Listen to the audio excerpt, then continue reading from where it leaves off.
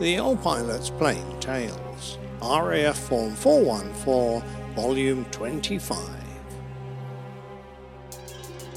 Leaving Australia and the Hornet unhappily in my rear vision mirror, I was heading back to Blighty and a cold winter in Lincolnshire. Jilly had been the advance party sorting out our married quarter for the duration of our stay at RAF Coningsby, but sadly there were none available for students, and we were living at RAF College Cranwell, several miles away. Needless to say, we soon made the place look like home when we got our belongings out of storage and our boxes arrived from Australia.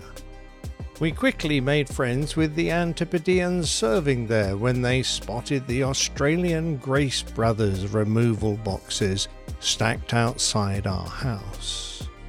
229 Operational Conversion Unit was the training unit that would give me my first taste of the mighty Finn, the swing-wing superjet, Mother Riley's cardboard aeroplane, otherwise known as the air defence variant of the Tornado. The Tornado project started life in the UK back in 1967 when I was 13 years old. With an announcement by the British Minister of Defence. Waggling his bushy eyebrows, Dennis Healey stood up in Parliament and told the MPs present that although France had withdrawn from the Anglo-French Variable Geometry Aircraft project, he was authorising the British companies BAC and Bristol Siddeley to continue development. BAC had been one of the original pioneers of swing-wing aircraft, and Sir Barnes Wallis at Weybridge had done more than anyone to work on the idea. Partners in the project were sought, and the founder countries of the UK, Germany and Italy were joined by the Netherlands, Belgium and Canada.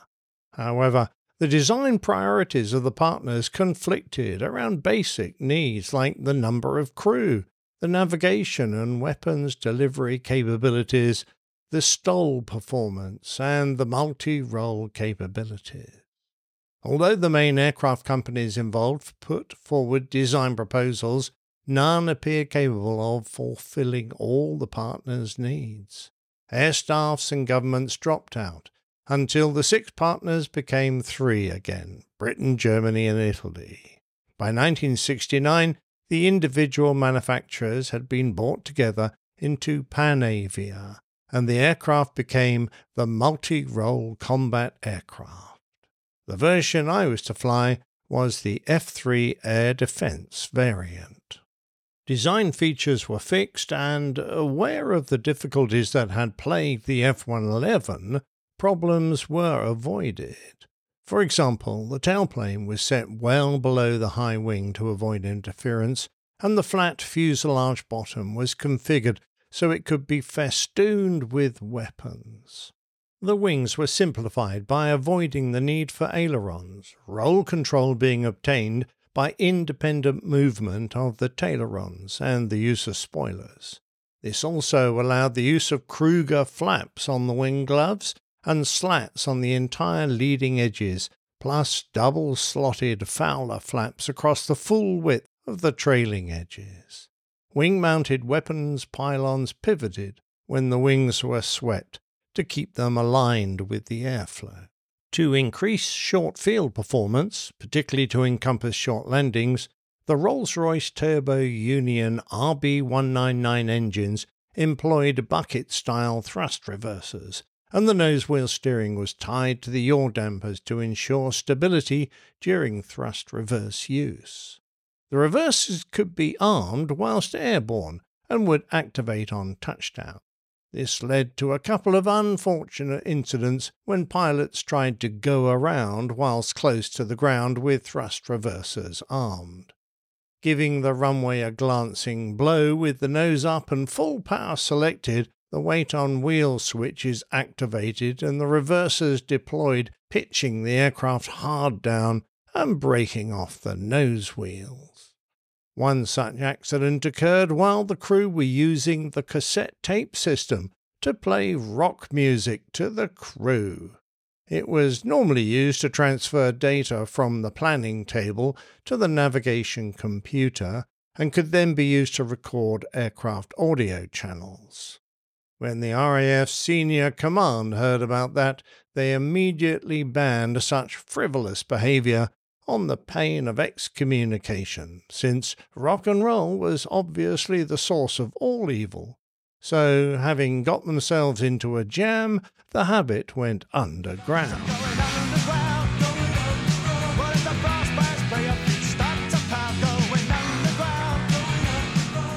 The wing sweep was powered by the dual hydraulic system that ran at 4,000 psi, 280 bars, to cope with the additional strain of moving around large parts of the aircraft at the pilot's whim.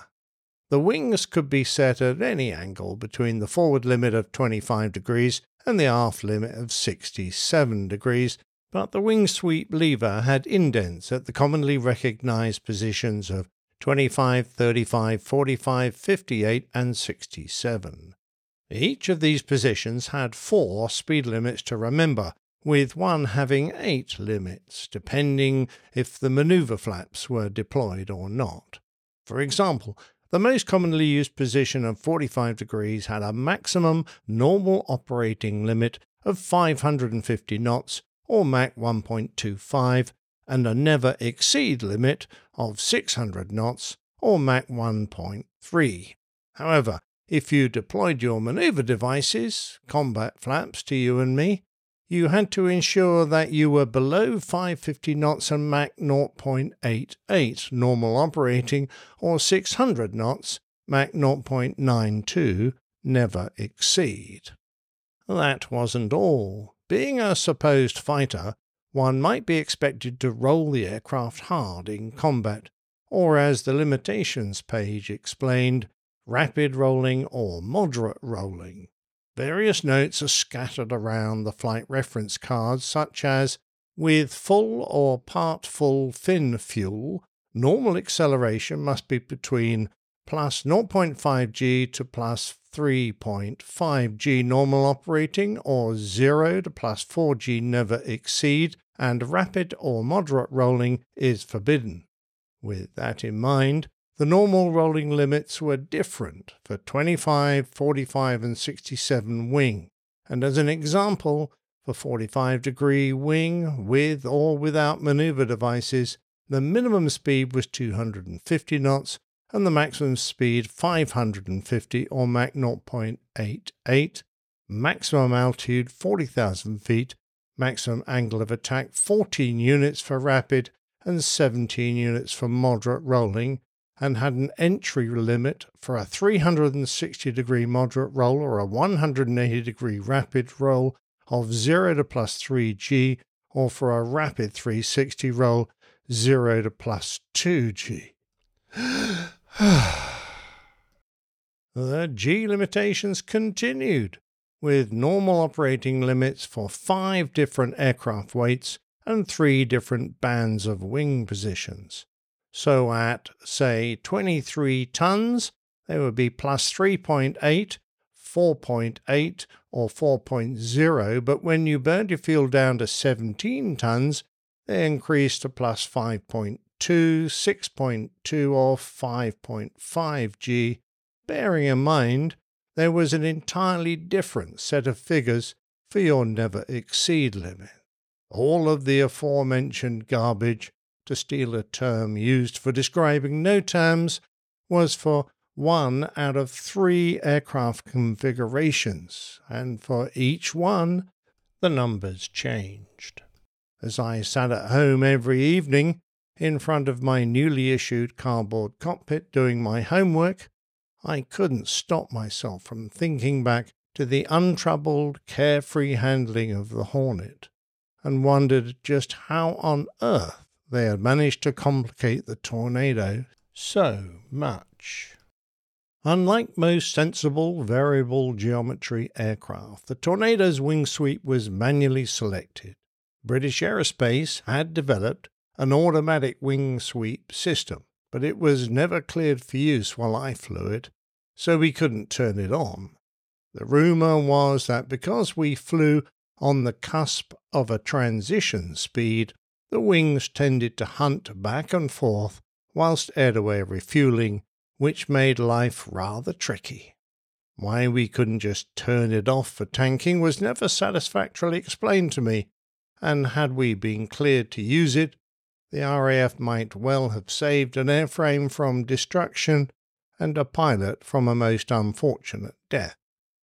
As I heard the story, he was fighting some F-16s and wisely decided not to stay and engage them since they had about double the F-3's rate of turn. He therefore employed our usual tactic, which was to fly a minimum separation close aboard pass and run as fast as he could, hoping to get beyond missile range before they could turn around. This pilot did exactly that, and in full burner he banged his wings all the way back as he headed down the hill, bravely running away. Staring over his shoulder and watching the F-16s turn into little balls of vapour as they span around, it was his navigator who realised they were fast running out of height and warned him of the approaching sea. He pulled hard and the nose came up, giving the impression that they'd levelled, but in 67 wing, looking like a paper dart, the wings never produced much lift, and the aircraft continued to descend until they gave the sea a glancing blow. As the aircraft disintegrated, the pilot died, but his navigator survived to tell the tale. Had automatic wing sweep been cleared for use, the chances are that the wing scheduling would have put the wings into a more suitable position for their speed, where they would have had the lift needed to safely stop the descent. Powering the mighty fin, the common nickname since the Tornado had a single massive fin rather than a pair of smaller ones, were two Turbo Union RB199-34Rs, a 3-spool turbofan with increased performance over the ground attack version, but they still only produced a measly 9,000 pounds, 40 kilonewtons of dry thrust. 2,000 pounds, about 9 kilonewtons, nearly 25% less than the F-18. What's more, that thrust bled off dramatically with altitude.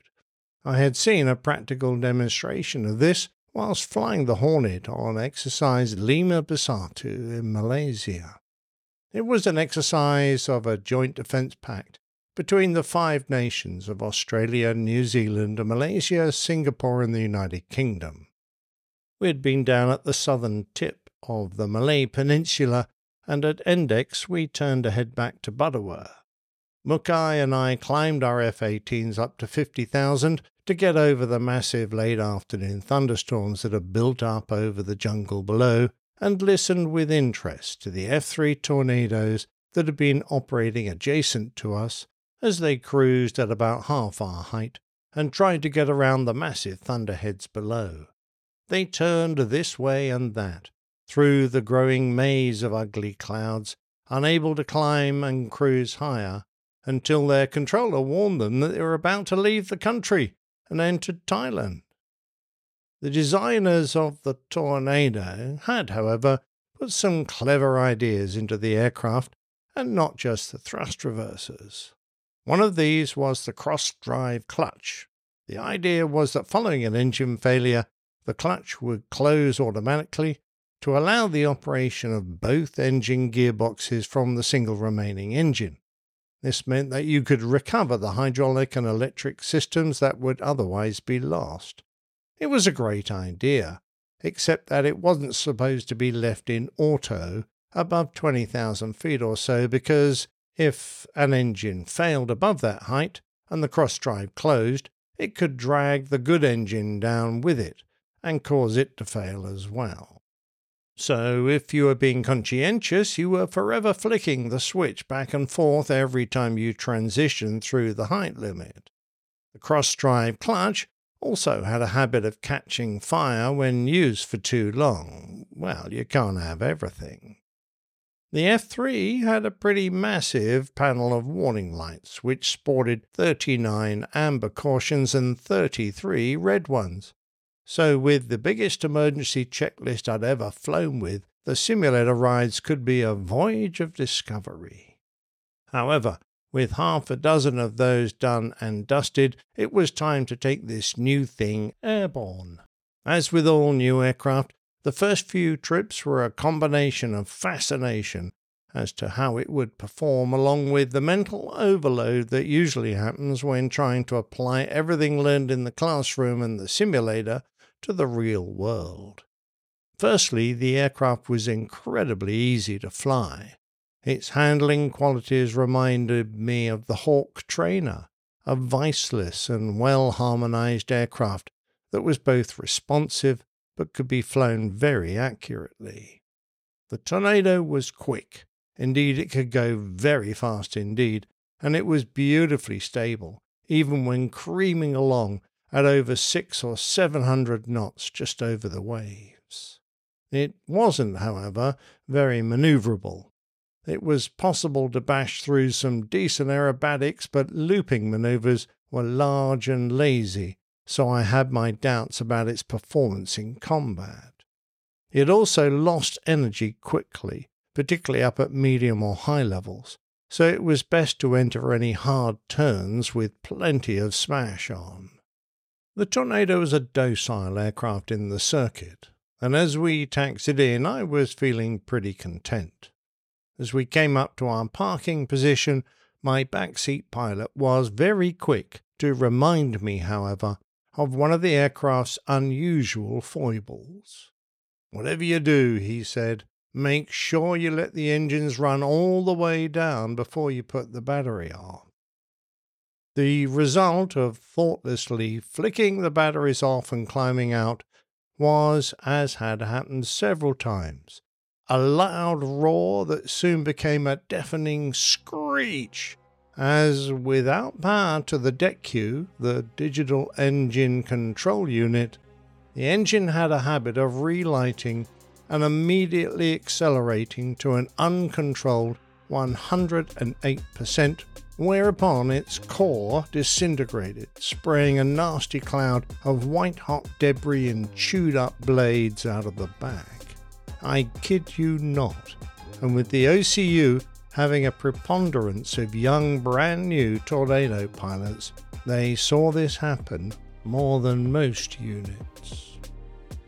3 flights into the course, and my backseater was now a navigator and not another pilot, and after a quick instrument rating, I was off with a fellow student navigator in the back.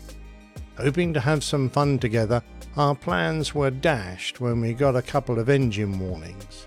We got an amber reheat warning for an engine combined with a red thrust reverser unlocked caption. The reheat failure wasn't really a problem, but a reverser deployment in flight could be a nasty situation, particularly on finals, so it required a precautionary single-engine approach and landing. And that was my welcome to the fabled F-3 Tornado.